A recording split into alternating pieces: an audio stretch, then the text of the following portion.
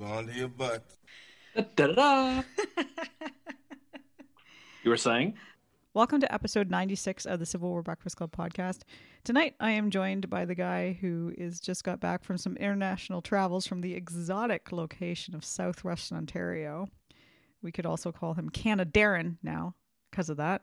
But I am joined by Darren Weeks, my awesome Civil War nerd co-host. And I am Well, thanks for having me aboard, Mary. Great to be back. And I am just Mary. Shocked you haven't changed your name to Gordy.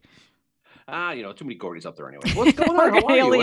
We're going to alienate our Canadian listeners now. The stereotypes of Gordy and A living in igloos and stuff. Yeah. Be like the Canadian Bacon Part 2 or something like that. Yeah. But what's going on? We've had a great long night already today, Mary. We had our book club earlier today with our friend Cal Schoonover, whose book Wisconsin Antietam was great. And we like him. He's a Red Sox fan and a Patriot fan, and well, he likes Notre Dame. So as Meatloaf once said, 2 out of 3 ain't bad. So we'll let it go. But that was a good time. His book was great. A lot of people came out for that. But that was a lot of fun. But now we are back in the saddle after our last Halloween episode to talk about a battle that I know is very near and dear to your heart, which is the Battle of Ringgold Gap. Yep. But before we get started, since you didn't ask, I'm going to ask you, what are you drinking tonight? Oh my God! Well, I didn't even get a chance because I thought I was the host. But anyway, so tonight I am drinking, it is like a peanut butter IPA from Knockabout, which is a local brewery here. It's on Cape Cod, and I'm drinking it out of my General Grant mug because Grant is sort of involved with Ringgold Gap, but not really. And plus I didn't have a Pat Claiborne mug, so that's why I had to choose General Grant tonight. And what are you drinking? Oh, thanks for asking, Mary. I never thought you'd ask.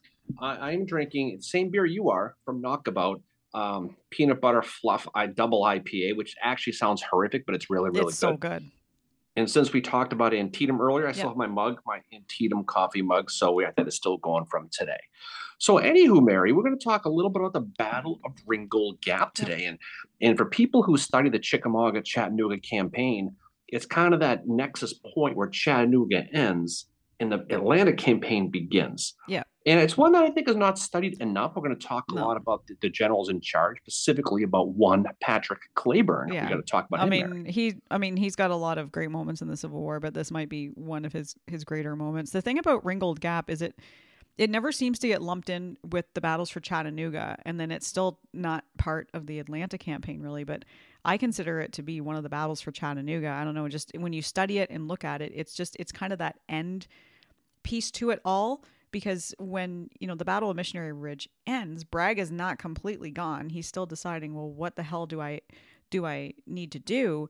And I think having Ringgold Gap included in those battles, which includes Lookout Mountain, Missionary Ridge, and then finally, as we know now, the Battle of Ringgold Gap, it's 3 separate battles that the Union ultimately secures the city of Chattanooga, which, as we talked about before, Chattanooga is very important for them to have because it's a railway hub. It's got the river there. And since the Battle of Chickamauga, they've kind of been in this almost kind of not really a stalemate, but it's almost a siege, but not really at all. And that's what's happened leading up to the Battle of Ringgold Gap is the battles for Lookout Mountain and Missionary Ridge, which are fought November 24th and 25th, 1863. And they are Union victories. But, Missionary Ridge, as we talked about in our episodes, it's not Grant and Sherman's finest moment. Thomas and his guys are the ultimate heroes here. I think that they are the ones that take Missionary Ridge, but they have quite a fight in doing that. And it's Joseph Hooker who takes Lookout Mountain, which was a good victory for the Union to see that the American flag planted up on Lookout Mountain again. And it's kind of Joe Hooker's redemption, but as we're going to see with this episode, things do not go well for Joe Hooker. Yeah, and we did do a full episode, a 2-episode part on Chattanooga, Mary. I would refer you to that episode if you've forgotten, or if the mood should strike you. You can go back and refresh yourself with that. But suffice it to say, Chattanooga was a bad 3-day experience for Bragg, who likely left a horrific Yelp review when he probably left. I have to imagine he probably did. Upon his retreat. 0 out of 10 would not recommend. Where's Chattanooga ever? He's going to retreat at the hands of that combined Union armies led by William Rosecrans and eventually U.S. Grant. Mm-hmm. So by November 26th of 1863, Bragg's army was beaten after being forced to retreat from George Thomas's army at Missionary Ridge and Joseph Hooker, as you said, at Lookout Mountain. Now, for Bragg at this point, it's going to be fight or flight. But his only real option was to flight into GTFO, get that Army of Tennessee out of the state of Tennessee and move his army to a place called Dalton, Georgia, Mm-hmm. where specifically behind these really strong defensive location at a place called Rocky Face Ridge. So he wants to get down there, kind of lick his wounds a little bit. I mean, it's called a retreat, but really it's a run for your life situation is Yeah, it kind of what it is. And I was. mean, really at this time, like we all know, like, there's not much campaigning that happens in winter, and winter is, setting in even in this area in the South. And, like Bragg's Army of Tennessee is not in great shape at all. Like they've been on half rations, and there's something that happens that I'm sure we'll talk about in a few minutes that really pisses some of the men in his army off when this does happen. But like, they've been on half rations, they're starving. Bragg's been he's been executing a few people as well.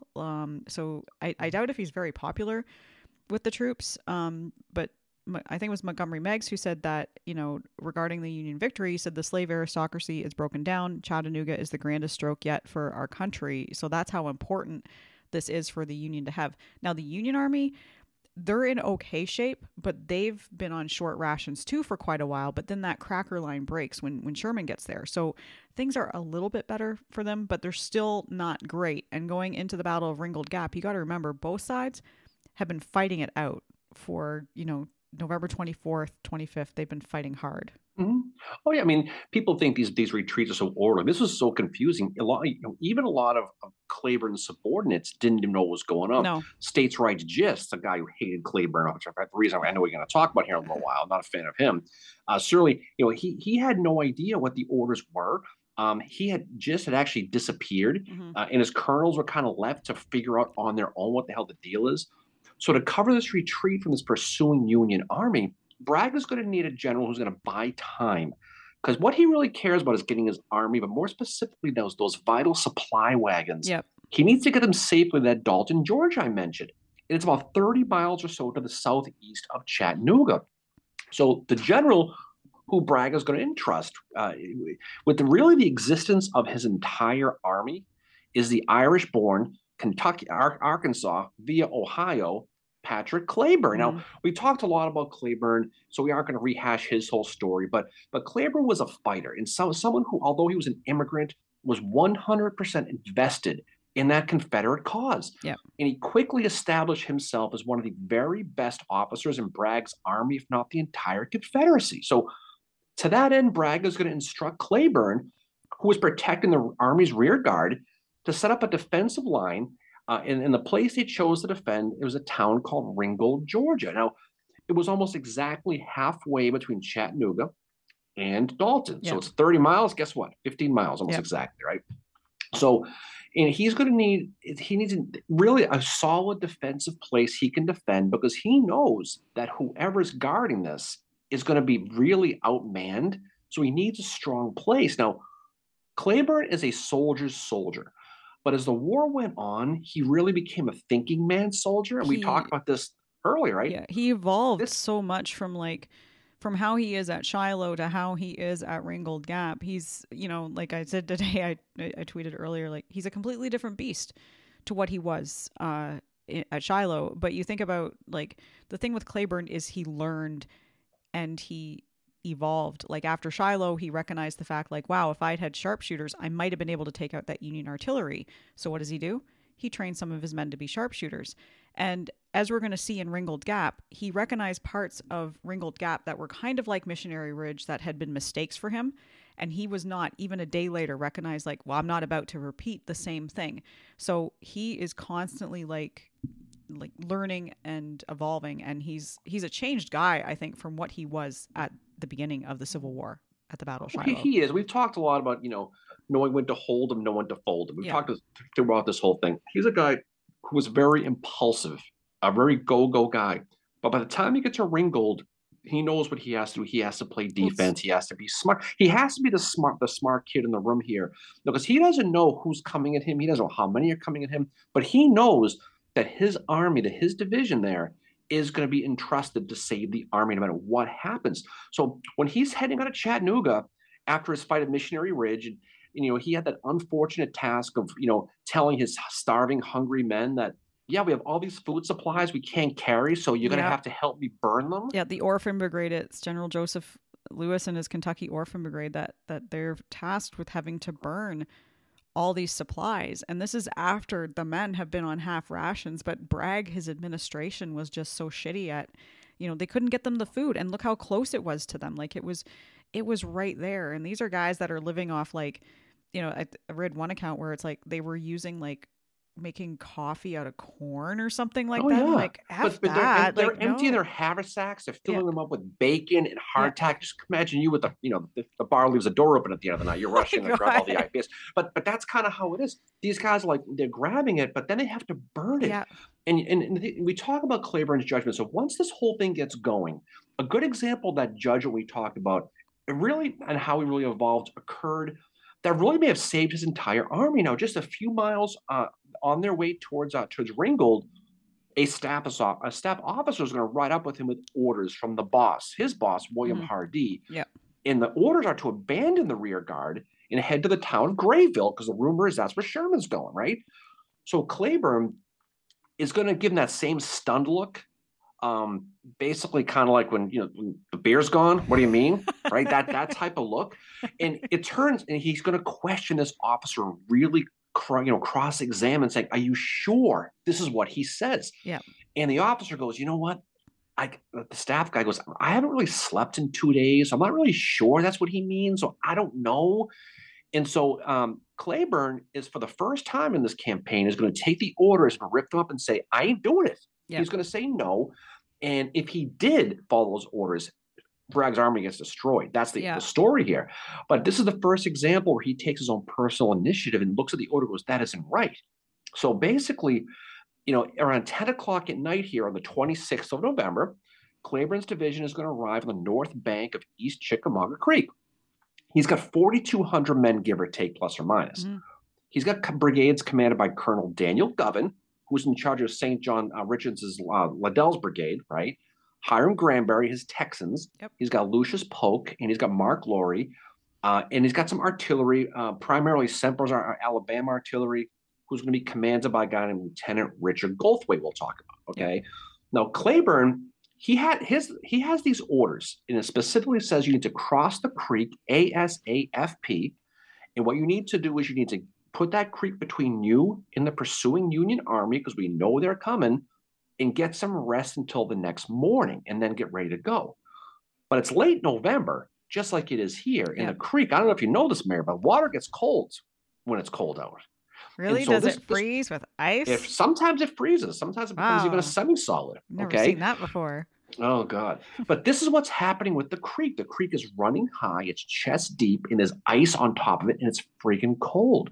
So he decides, Claiborne tells his men, okay, here's what we're going to do. You're going to rest on this side. We're not crossing tonight. Tomorrow morning, early, I'm going to send men over there to light some campfires. I'm going to get some marshmallows. We're going to do s'mores, the whole deal. But tomorrow morning, we're going to cross. And then before you go, we're going to warm up by those fires. Because if you cross this water now and you go to bed, you're going to freeze to death. 100%. And Claiborne says that. And so he's going to risk his entire division and put them to bed on the dangerous side of the creek. And that's, again, part of that judgment we talked about, okay? So really, that's for the second time now Claiborne is going to kind of disobey these orders. He's going to use his own judgment that really saves his men from sickness and or death or both. And that's going to be a big deal. And a few hours later, he's going to have a couple of his aides. He's going to set up those big bonfires we talked about on the other side of Chickamauga Creek. It's around 2:30 in the morning now on the 27th of November. Claiborne's going to sound reveille. He's going to have his men cross that creek up to their chest in that freezing cold water. And then once they cross there, they're going to have these big warm fires ready for them. And they're going to dry off and they're going to be ready to go. And at this point, in some of the soldier diaries, they could tell Claiborne wanted to fight. Claiborne was itching for a fight, and his men knew it. One of his soldiers wrote down in his memoirs, something is going to happen. You could see the war in General Claiborne's eyes. That's what they said. Yeah, he was fired up, and he was. Yeah, I think he was a pretty quiet individual, but when he got fired up, he was, you could tell he was ready to go in for the fight, right? Mm-hmm. And I mean, the thing is, he's been tasked with something gigantic as well. Like, Let me finish up the quote first because it's true. But the men realize what he did. He goes on, he writes, because they see that cold water, and he writes, the water was thin sheets and crystals of ice were dancing over the water, but thoughtful old Pat had big fires on the south side, and we warmed some but dried a little. So they appreciated that. mm-hmm. And you always got to appreciate the boss. Oh, well, big time. Yeah. Like Mm-hmm. doing that. Like, oh my, I can't imagine doing that. I mean, I'm freezing right now. So I would love a nice warm fire. Tell me about it. So, but Claiborne, again, he doesn't know it exactly. He's still got those communication issues, those orders. He's confused. Yeah. He's going to get the orders verbally, and basically to go to Ringgold at this point, and he's going to say, "I want these in writing because I'm not sure who the hell I'm believing anymore." So the courier is going to be sent back to Bragg for confirmation. He goes, "Go get this and go get this in writing." The courier. And we talked about the story earlier about this whole story. Irving Buck goes, who's Buck, when you read about Claiborne, Buck's name comes up a lot because he's actually one of our sources for Patrick Claiborne in the historical record. But he goes to Bragg's headquarters for additional instructions, and Bragg is like, Buck's basically like, holy shit, this guy's really high strung today. I mean, can't blame him, right? But I guess he like takes Buck's hands in his, and he's like all freaking out, and he's like, tell General Claiborne to hold his position at all hazards and keep back the enemy until the artillery and transportation of the army is secure, the salvation of which depends on him. This is General Bragg's help me, Obi-Wan, you're my only hope moment. That's exactly what he grabs Buck's hands. They said that, Buck had said that he got there and Bragg was bouncing off the walls. He was going, yep. and he says, he also finishes the order. He goes, he must be punished until our trains in the rear of our troops get well advanced. And he basically, like you just said, Obi-Wan, you're our only hope. And that's literally, not literally, but figuratively what he said anyway. Which means that Braxton Bragg is like Princess Leia. Well, he knows he's vulnerable, exactly. Picture that one. There you go. Well, so now Claiborne, with these written orders in his hands, and he knows what he's doing now, he's going to act very quickly. And once his division was all across that creek we talked about, Claiborne is going to personally reconnoiter that pass that Bragg had ordered him to hold. And this, of course, is going to be Ringgold Gap. Now, Claiborne is going to arrive in the small town of Ringgold, which had a population of around 2,000 or so. He's going to get there just after dawn on the 27th. The town was at the foot of a pair of rises. Now, just east of the town is a place called White Oak Mountain, which stood about 350 feet high. Okay. Just south of White Oak was a place called Taylor's Ridge, which stood a little taller at about 400 feet. In between was a narrow gap about a half a mile wide and an opening to the west with a 1 acre of flat, solid ground. If you see the movie 300, this is the Ringgold Gap was Thermopylae. Yeah, that's these guys are like the 300. And so Claiborne's going to scout the ground. He's going to immediately begin to position those 4,200 men in a way that would hide them in a really thinly wooded area around Ringgold. Now, Claiborne is an offensive guy, so he's playing defense now. What he does, he hides his men and he positions them almost perfectly. He's also going to have 2 Napoleons at the mouth of the gap he's going to cover with branches and hide them to conceal them from the approaching Union troops right at the mouth of the gap. Now, the way he's going to place these guys is really, really smart because you talk about strong interior lines, moving guys around, and that's what he does. Think Gettysburg with the Union, the fishhook. That's kind of what he does with this. He's going to basically take Hiram Granbury's Texans, who's going to he's going to take him over Granbury's take over the brigade from James Smith. Yep. Now, I remember he was shot in both legs of Missionary Ridge. Smith. Yeah, he's not around anymore. Yeah, he's not able to function. But he's going to take them and he's going to put them at the base of White Oak Mountain. He's going to take a regiment from Mark Laurie's brigade, that's 16th Alabama, under the command of a guy named Frederick Ashford. And he's going to put them on top of Taylor's Ridge, that higher of the 2 slopes just south of Ringgold Gap. He's going to position the rest of Lowry's brigade, guys from Alabama, Mississippi for the most part, along with old friend Lucius Polk. Yep, his brigade of the bishop will be behind the gap. So there's your reserves. There's that interior lines. I mentioned Daniel Govan. He's going to be there. This is Liddell's 4 men. Govan's guys are going to be inside the gap, and they're going to place those 2 Napoleons from Thomas Hotchkiss's battalion, that Semple's Alabama battery we talked about, under the command of Richard Goldthwait, right at the entrance of the roads. You can see where this is going. Oh, it's this is a bad day for Mother. Whoever walks through here, someone's gonna get surprised. someone's going to get themselves in a lot of trouble. But Clayburn is. But wait, there's more.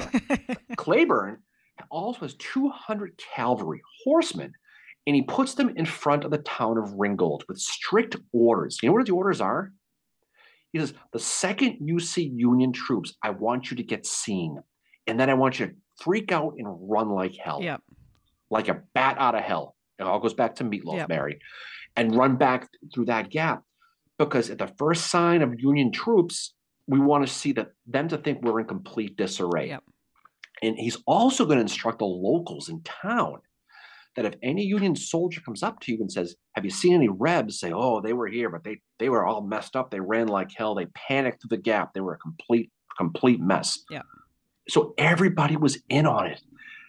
So by the time you get to early on November 27th, this is that morning now, Cleburne's guys are set up in that defensive position, that fantastic ground, and we're sitting waiting for those Union troops, just like that meme with the guy with a tree rubbing his hands. Exactly. That's Cleburne. That's exactly what he's doing right now. So the trap was set at this point, and they were waiting for some unlucky Union troops to come bumbling through there. Yeah, and that's what happens at 6 a.m. on November the 27th.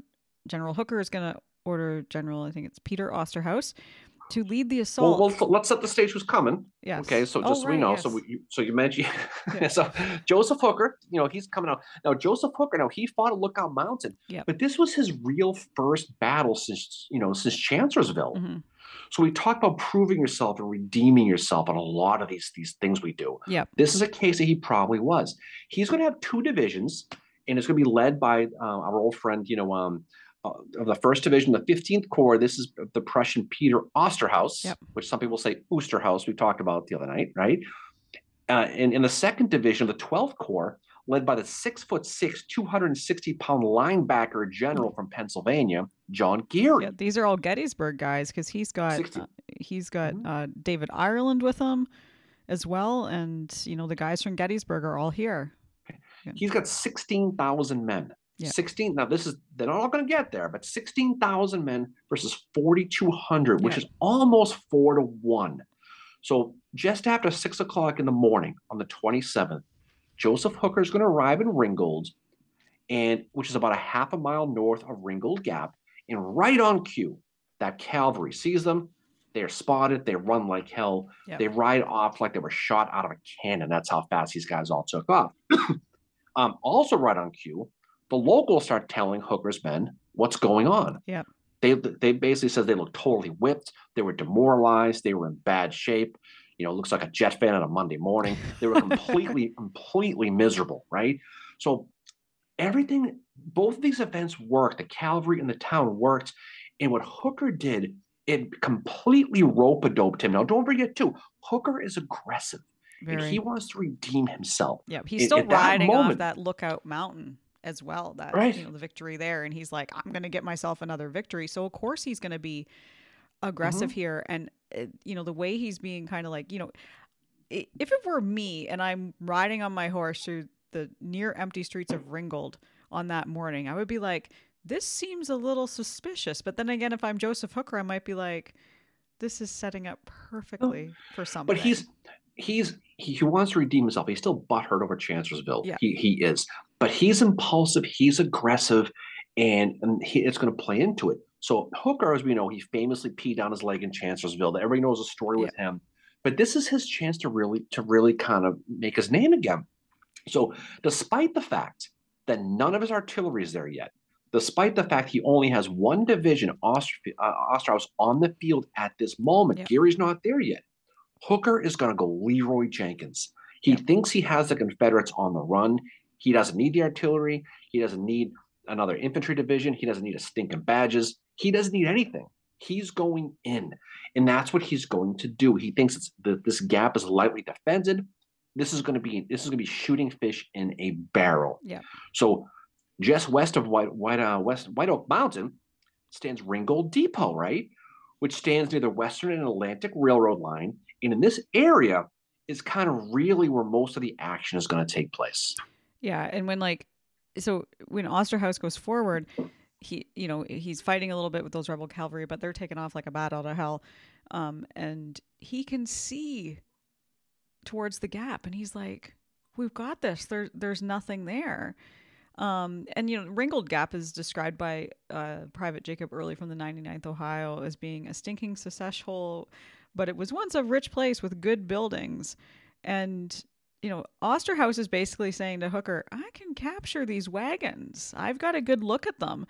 So there's that feeding into this thing too for Hooker that is giving him the confidence that he thinks he can take them. But that's not the way it's going to go. Like Osterhaus gets in and he's going to run into Hiram Granberry and his Texans.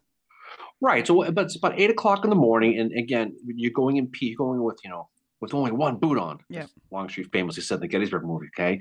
So Osterhaus is going to send that first brigade under a guy named an Ohio guy, which, named Charles Woods. He's going to have his brigade's going to be guys from Illinois, Missouri, and Ohio. Yeah. They're going to move towards that gap and they're going to begin to climb the slope of White Oak Mountain. Now, Woods was the guy, by the way. I don't know if you know this, Mary. He was the guy who famously was in charge of trying to resupply the troops at Fort Sumter. Yeah. The supplies then. That's who the same guy, same Charles Woods. So his brigade is going to slowly kind of march up that slope, that mountain, completely unawares of what's waiting for them, which is the itchy triggered fingers of Granbury's Texans, like you mentioned. Now, the vanguard of Woods' brigade is the 13th Illinois, and they're going to be under the command of a guy named Frederick Partridge. He's a New Englander from Norwich, Vermont, Mary, from Vermont. Nice. And after the war, he's going to be the U.S. consul to Bangkok, by the way.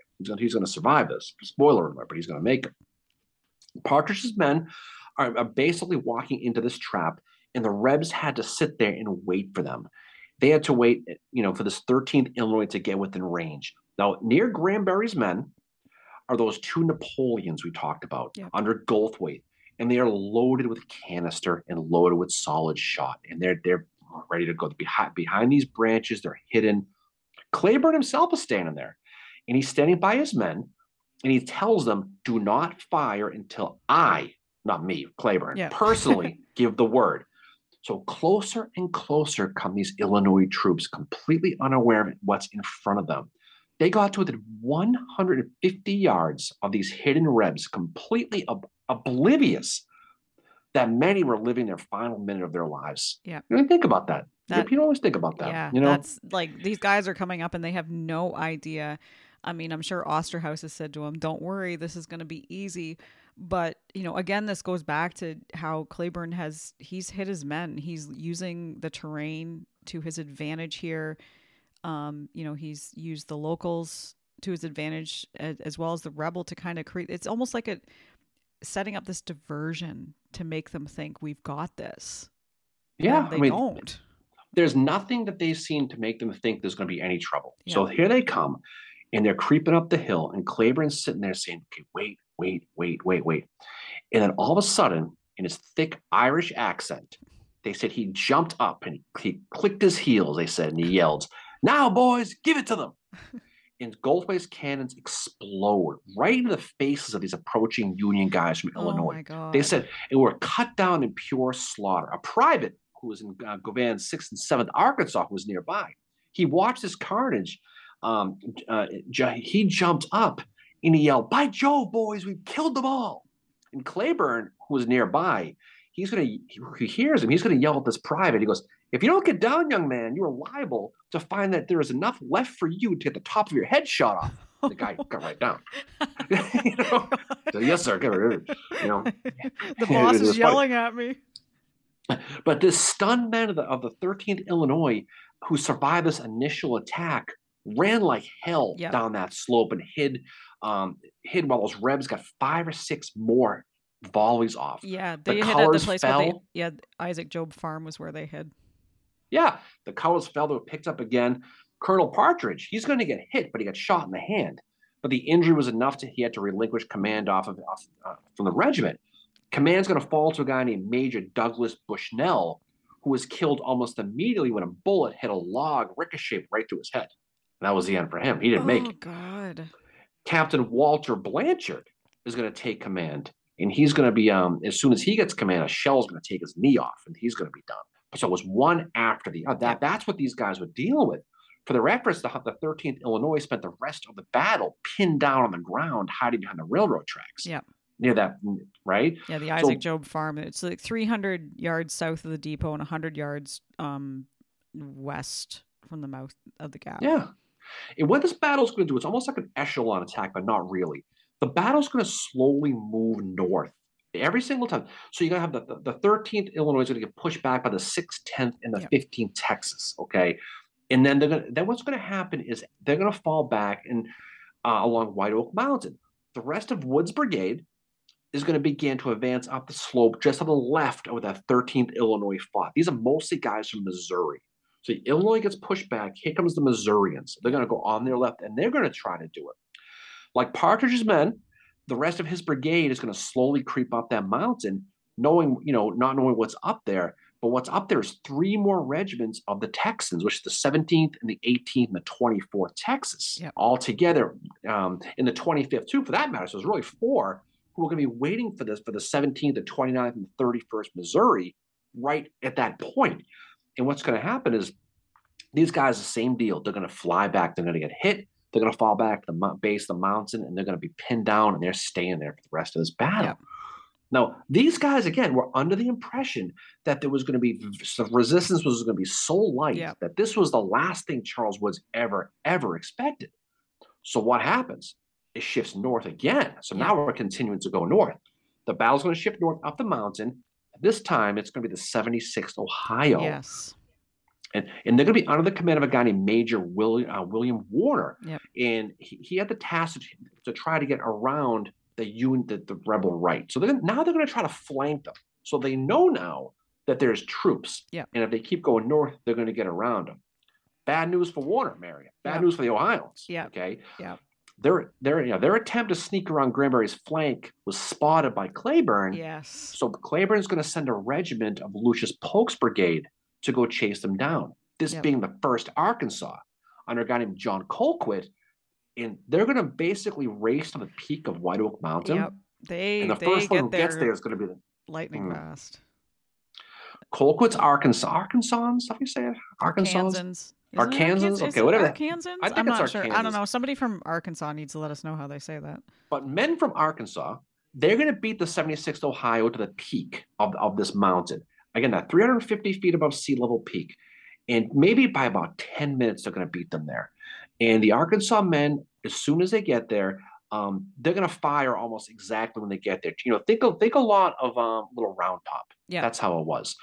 The battle was so brutal near the top of White Oak Mountain, it degenerated into men throwing rocks at each other. Yep. That's how bad this thing got. That's exactly what had happened at Missionary Ridge, too. And like the 76th Ohio, when they get up there, they are going to suffer a 40% casualty rate. They had 200 men, and it's like 40% of them are wiped out at, up on White Oak Mountain. And Osterhaus, he's going to, like Claiborne, he's got reserves too, and he's got the Iowans. He's going to send them in to help out the 76th Ohio, but it's not really going to do much. They're cut down too, this 4th Iowa.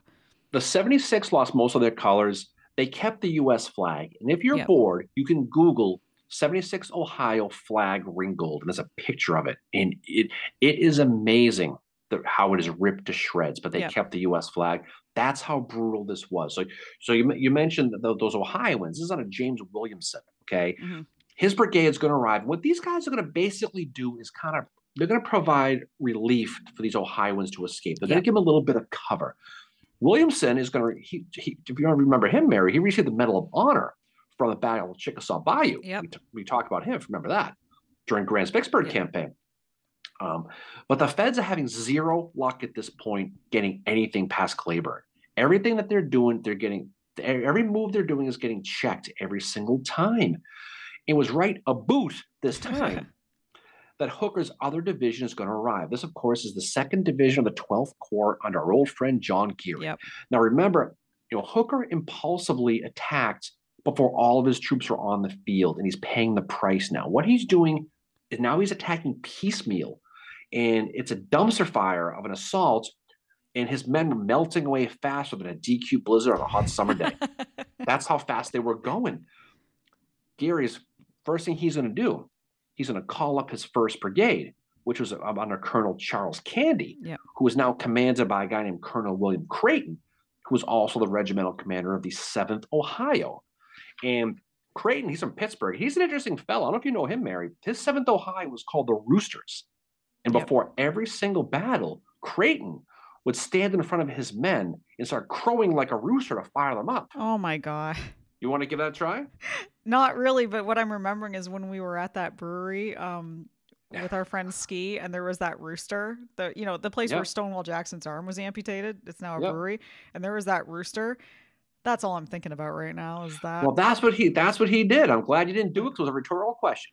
But he would stand up there and start crowing like a rooster to get his men going. And fired them all up, but they were the Roosters. Now, what's going to happen is Geary's going to order Creighton to once again try and get up White Oak Mountain and try to flank the rebels on their right. This time he's going to go way north and try to get around this place that has a ravine in it. He's going to continue to shoot way north. Now, just like before, Cleburne's going to anticipate this is how this is going. Cleburne was ready. Waiting for him were soldiers from Polk's Arkansas and Tennessee brigades. And so those Iowans get up there. They're going to get within about 100 yards of the top of the mountain again when they're going to get ambushed again. Yep. So you're thinking, come on. You think you're far enough north and you get to the top, and all of a sudden, here come the Rebs.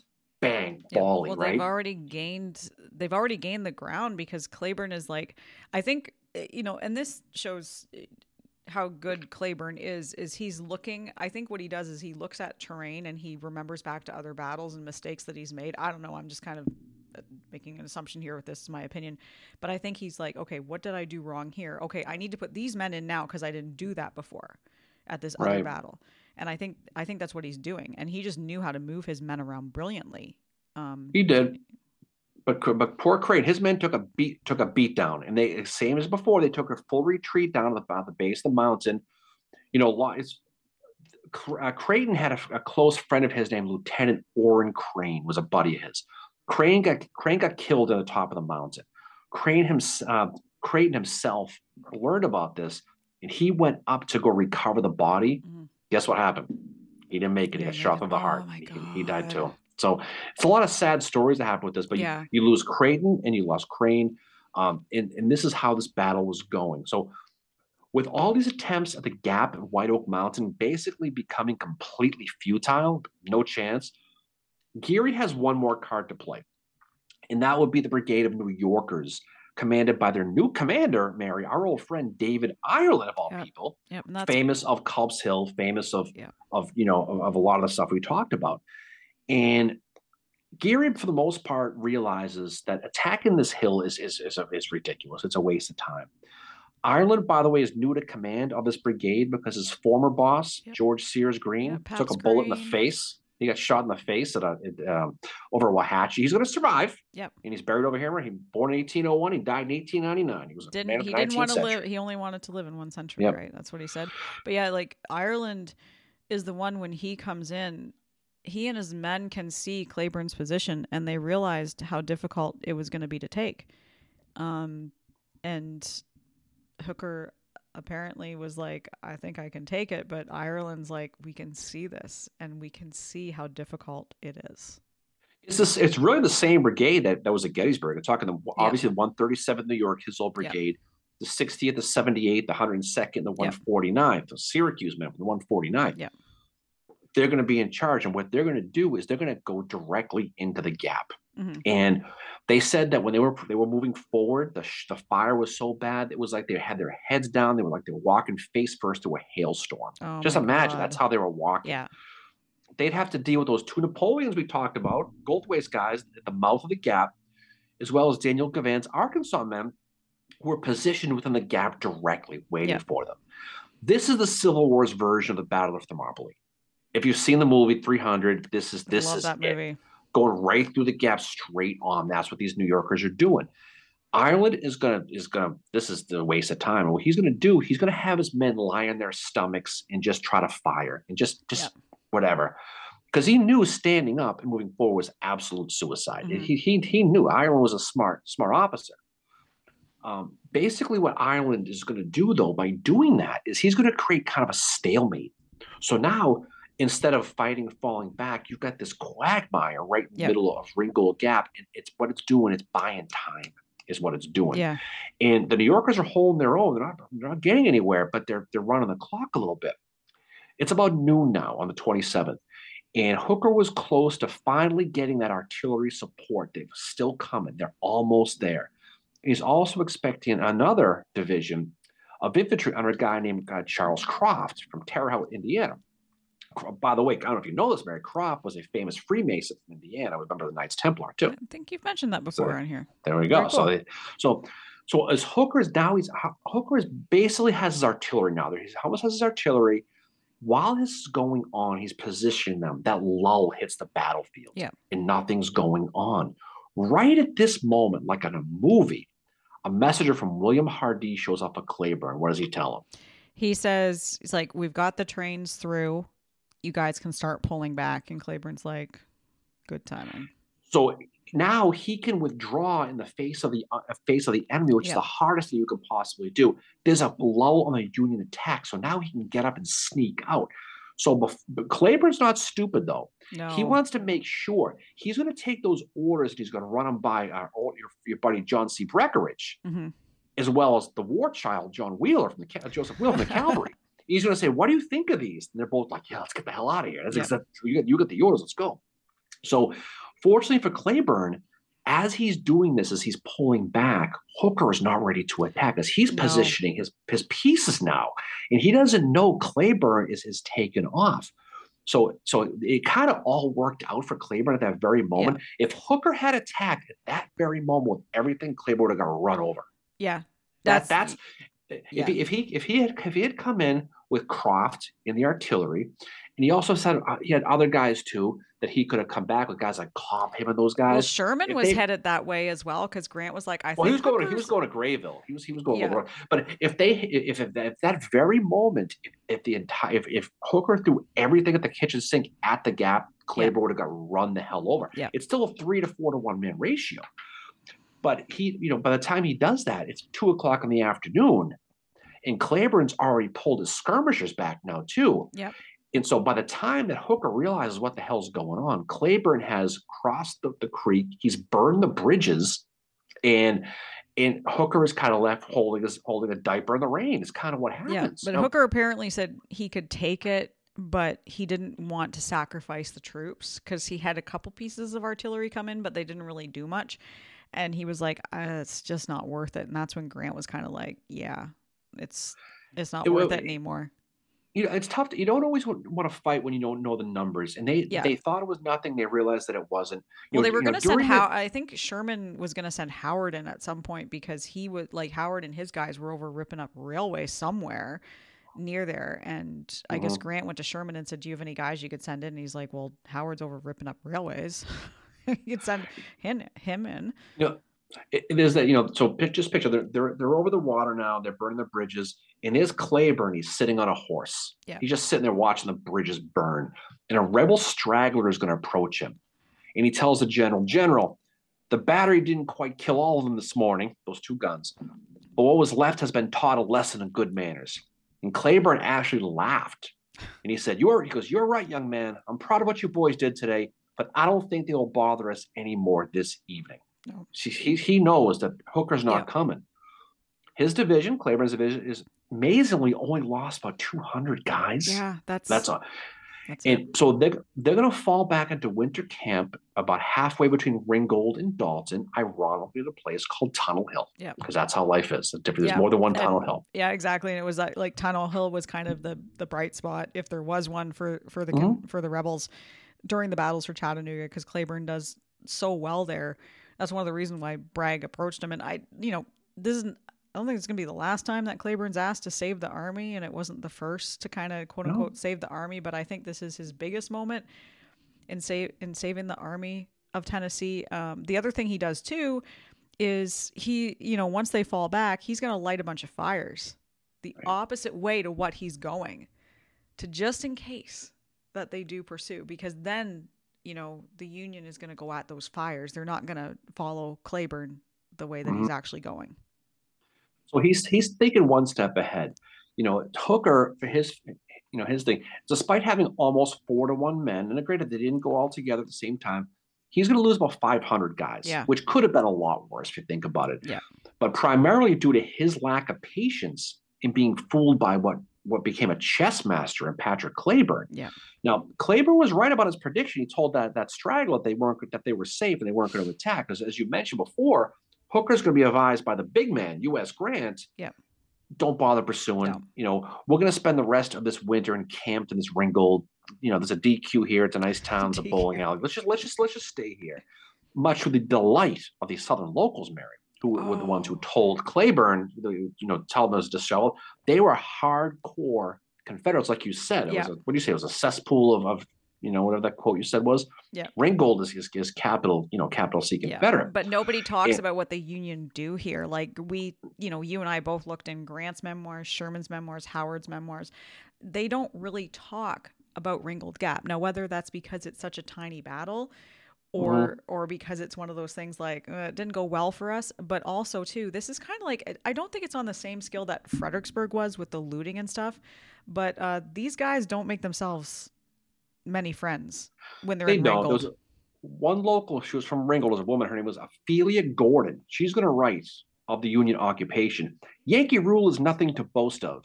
It does not take one person to make a trade. If you have an article they want, they'll tell you so and they'll take it. Yep. That's what she says. She went on to say, she's a mean-spirited woman, Mary, this one. She goes on to say, I've never hated a race of people before, and I do believe it would gladden my soul to see the last Yankee killed, man, woman, and child. Wow. Bitter party of one, your table's available. Oh. My goodness. So this is how the occupation was. And like you just said a second ago, people don't really talk about that. No. I don't think they were doing bad things. But the Confederate Army of Tennessee, they're going to go through some changes now. We're not going to go into the whole thing. Yeah. But after this failed Chattanooga campaign, obviously November 27th, Braxton Bragg is going to basically send a letter of resignation to in, James sort Seddon. of. And William Hardee is going to get it, and command of the position. He's going to get the job. Yeah. Bragg, being Bragg, is basically going to blame his failure on his insubordinate generals, going back to the whole campaign, his enemies within the army, he called them. He wrote a friend, and Bragg wrote, the whole clamor against me was by a few individuals of rank who were accentuated by one of two motives, ambition and revenge. Okay, speaking of bitter. Now, Cleburne, for his matter, he was thrilled to see Bragg gone from the army. Yeah. And Bragg now, was also writing positive things about Cleburne. Cleburne was getting all kinds of despite the Chattanooga campaign being a dumpster fire, everyone loved Cleburne, and they started to call him what? Yeah.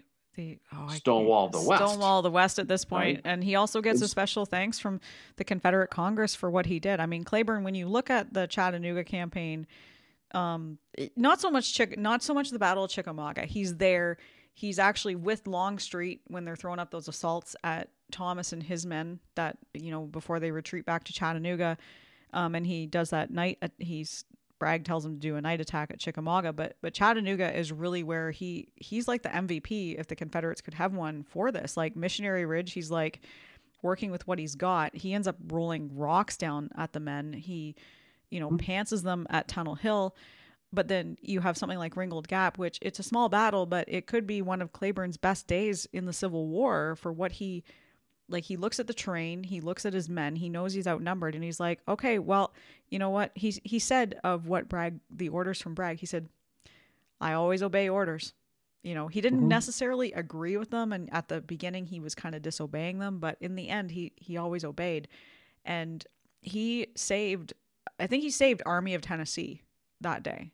Because he absolutely did. He saved that army from complete destruction. Yeah. And he would get these letters from the Confederate politicians praising him.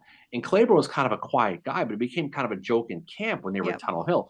But whenever somebody walked by Cleburne's tent, he'd say, come here, I want to read this letter. And he would read his congratulation letters to all his men. And it's like, yes, I know. But that's what it was. He was very proud. He was very proud of this whole thing. So by the spring of 1864, going back to Ringgold, and as well as the entire area, what's called Catoosa County, that whole area, that population of 2,000 we talked about has swelled to 100,000 men all wearing blue. and they're all preparing to take a long walk to the sea over there in Yes, they Savannah. are. Yep. And so the locals, after they leave, are left to pick up these pieces. And really what it's the end of the Chattanooga campaign, and is also the beginning of what is famously called Sherman's March to the Sea. Yep. And guess what? They both happen in the same exact place, Ringgold, Georgia. Yep.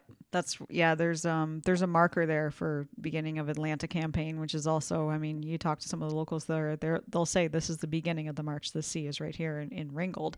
That's also where the Claiborne statue is, which I think somebody had a sense of humor to put it next to the Atlanta campaign because Fun fact about that statue, man, Roy Tunnison made that statue. Mhm. He's also the same guy who made the friend to friend Masonic monument in Gettysburg. that is so Same well guy. that's very fitting considering Claiborne was a Freemason, a very high He certainly was. high up in He the certainly was. high up in the craft, right? It was. But I think at the end of the day, what this does is we talked a lot about some of these battles that maybe don't get the credit. I mean, certainly the Battle of Ringgold Gap is certainly the end of the Chattanooga campaign. It doesn't pair in comparison to Chickamauga or certainly Chattanooga. Yep. But it's similar to what Lew Wallace did in Monocacy. It is. Right? Yep. Where he sacrificed basically a division, in his mind anyway, to provide that necessary speed bump to let the army escape. Now, it was a little different because he wasn't stopping anybody from getting anywhere. He was stopping from getting the army. But at the end of the day, what he did is the army of Tennessee, which had a lot more brutal days in their future. Atlanta, Franklin, they had a lot of things in their future coming with different commanders. He let them fight for another day. And what more importantly, what he did is he showed that impulsive Irishman who was very, I don't want to say irresponsible as Shiloh, but he was immature as Shiloh, and he learned. We talk about a lot of other generals who don't learn. They are what they are. What you get is what you get. Yeah. He evolved, and the Shiloh version of Claiborne is not the same guy as the Ringgold version of Claiborne. No. And what he did is he ultimately saved lives. He only lost 200, but the Union only lost 500 or 1,400 too. So it was, as the battle went up White Oak Mountain, they fell back. They didn't pursue. They just stayed in their defense, and they didn't get aggressive. Unlike Hooker, Claiborne did not get impulsive, and that's what saved him. No, that's the one thing about Claiborne is, you look at him at Shiloh, and he's very impulsive. He's the one that nearly gives away the position of the Confederates a few days before the battle, but then he falls back. But then he starts recognizing stuff like, oh, if I'd done this differently. And, I mean, like anybody, Claiborne has his bad days in the Civil War. But, Ringgold Gap is one of those ones that kind of small battle, but it shows, I think, the talent he had, why he was probably one of the best, I mean, in my opinion, the best general in the Confederacy at this point. Just, he knew what he was doing, and he saved Army of Tennessee. And he followed orders like he was a soldier that just followed orders, and that's what he did. And I mean, and ultimately really, following orders as we see at Franklin, Tennessee. Now, this Ringgold Gap happens on November the 27th, 1863. On November the 30th, 1864, a year and 3 days later, Patrick Claiborne will be killed at the Battle of Franklin. Yep. So at this point in this battle, he's got just over a year to live.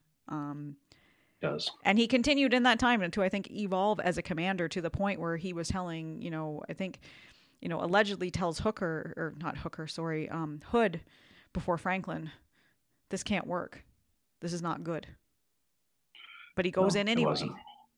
And it cost him his life. No, it does. And that's the story about him. And that's the story of Claiborne. So anyways, I think Ringgold Gap is one that definitely is worthy of being studied in really detail, because a lot of the superstars are there, the Civil War superstars. You got Hooker, you've got part of Bragg's army, you've got David Ireland, you've got Geary. If you're a Gettysburg person, there's a lot of familiar names with this. But the real star of this was Claiborne. And I think anybody who studies this, you can see how he was probably the only guy out of all those folks to really pull this thing off. Alexander Stewart probably could have done this. No. There's a lot of other people that Bragg could have picked. I don't even think Hardee could have done it. I think. But Bragg picked his best guy. Yeah. I think the division level really Stewart would have been the realistic other choice, but Claiborne was going to be the guy. So I guess it goes to show if you're going to rip on Bragg, for example, you have to realize he did make the right call. Yeah. especially with everything going on with the stuff with Claiborne. So yeah, with his I think help it's a me, good. Obi-Wan, you're my only hope. Exactly. I think it's a good thing to study. So I hope people will study this one. I think it was certainly a lot of fun to dust off the chestnuts here with Ringgold Gap, because a lot of folks don't really look at this one. So what's coming up for us next, Mary? What's new? So we have to sit down and talk about what our next episode is going to be, but we definitely have more episodes ahead of us. We have announced our books for 2023 for our book club. So just quickly, for those who haven't heard yet, we have, I think it's 5 books for next year. So we have Dr. Terry Alfred's In the Houses of Their Dead, which is about Lincoln, the Lincoln family and the Booth family. We have Timothy B. Smith, so Western Theater Tim Smith, The Real Horse Soldiers. We have Tom Huntington's Main Roads to Gettysburg. We have Craig Simmons, and this is very appropriate for this episode, Stonewall the West, the biography of Patrick Claiborne. And we are also going to be having Lisa Samia's new poetry book, which is out in the spring, so it's not out just yet. All the other books are out, so you can buy them if you want. But Lisa Samia's new poetry book, another in her series for Nameless and Faceless in the Civil War, will be our other book for 2023. So email us on the old email machine, info@civilwarbreakfastclub.com. Yeah. We'll get you on the list. Definitely do it. Cal's book club earlier tonight was a lot of fun. Yep. And we got some new stuff coming down the road. So anyway, Mary, any final words from you, Fincheroo? Well, thanks for bringing it as always. Always fun to talk about, Ringgold Gap, Pat Claiborne. It's always a good time to talk about that. It certainly is. So everyone, Thanksgiving's coming up in a week or so. So people are starting to get in that holiday mood. I cannot believe it's almost the end of the year. It's almost the end of November. So yeah, off we go. Happy Thanksgiving, everybody. Happy Thanksgiving. If we don't, I'm sure, because we're doing our live next Monday night. Live will be Monday night. And then, so we're not going to be having a round table in November, but we will be having one. Actually, we still are November 30th. I thought we were. Yeah, we are November 30th, right? The last day of November. It's like you don't even listen. Yeah. Oh my God. But anniversary of Battle of Franklin, I think, is our anyway. Is our round table. There we go. Yeah. So all right. So live on Monday, round table. I believe the 30th we're going to talk about, and then next month we'll be back at the book club again, talk with Eric Schleinlein, Dim White Light, and then we'll be back into 2023, as they say. Yeah. So off we go, Mary. Again, the pleasure as always is always yours. And everyone have a great rest of the week. Finish up strong. Have a great weekend. We will talk to you all on the other side. See y'all later. Bye.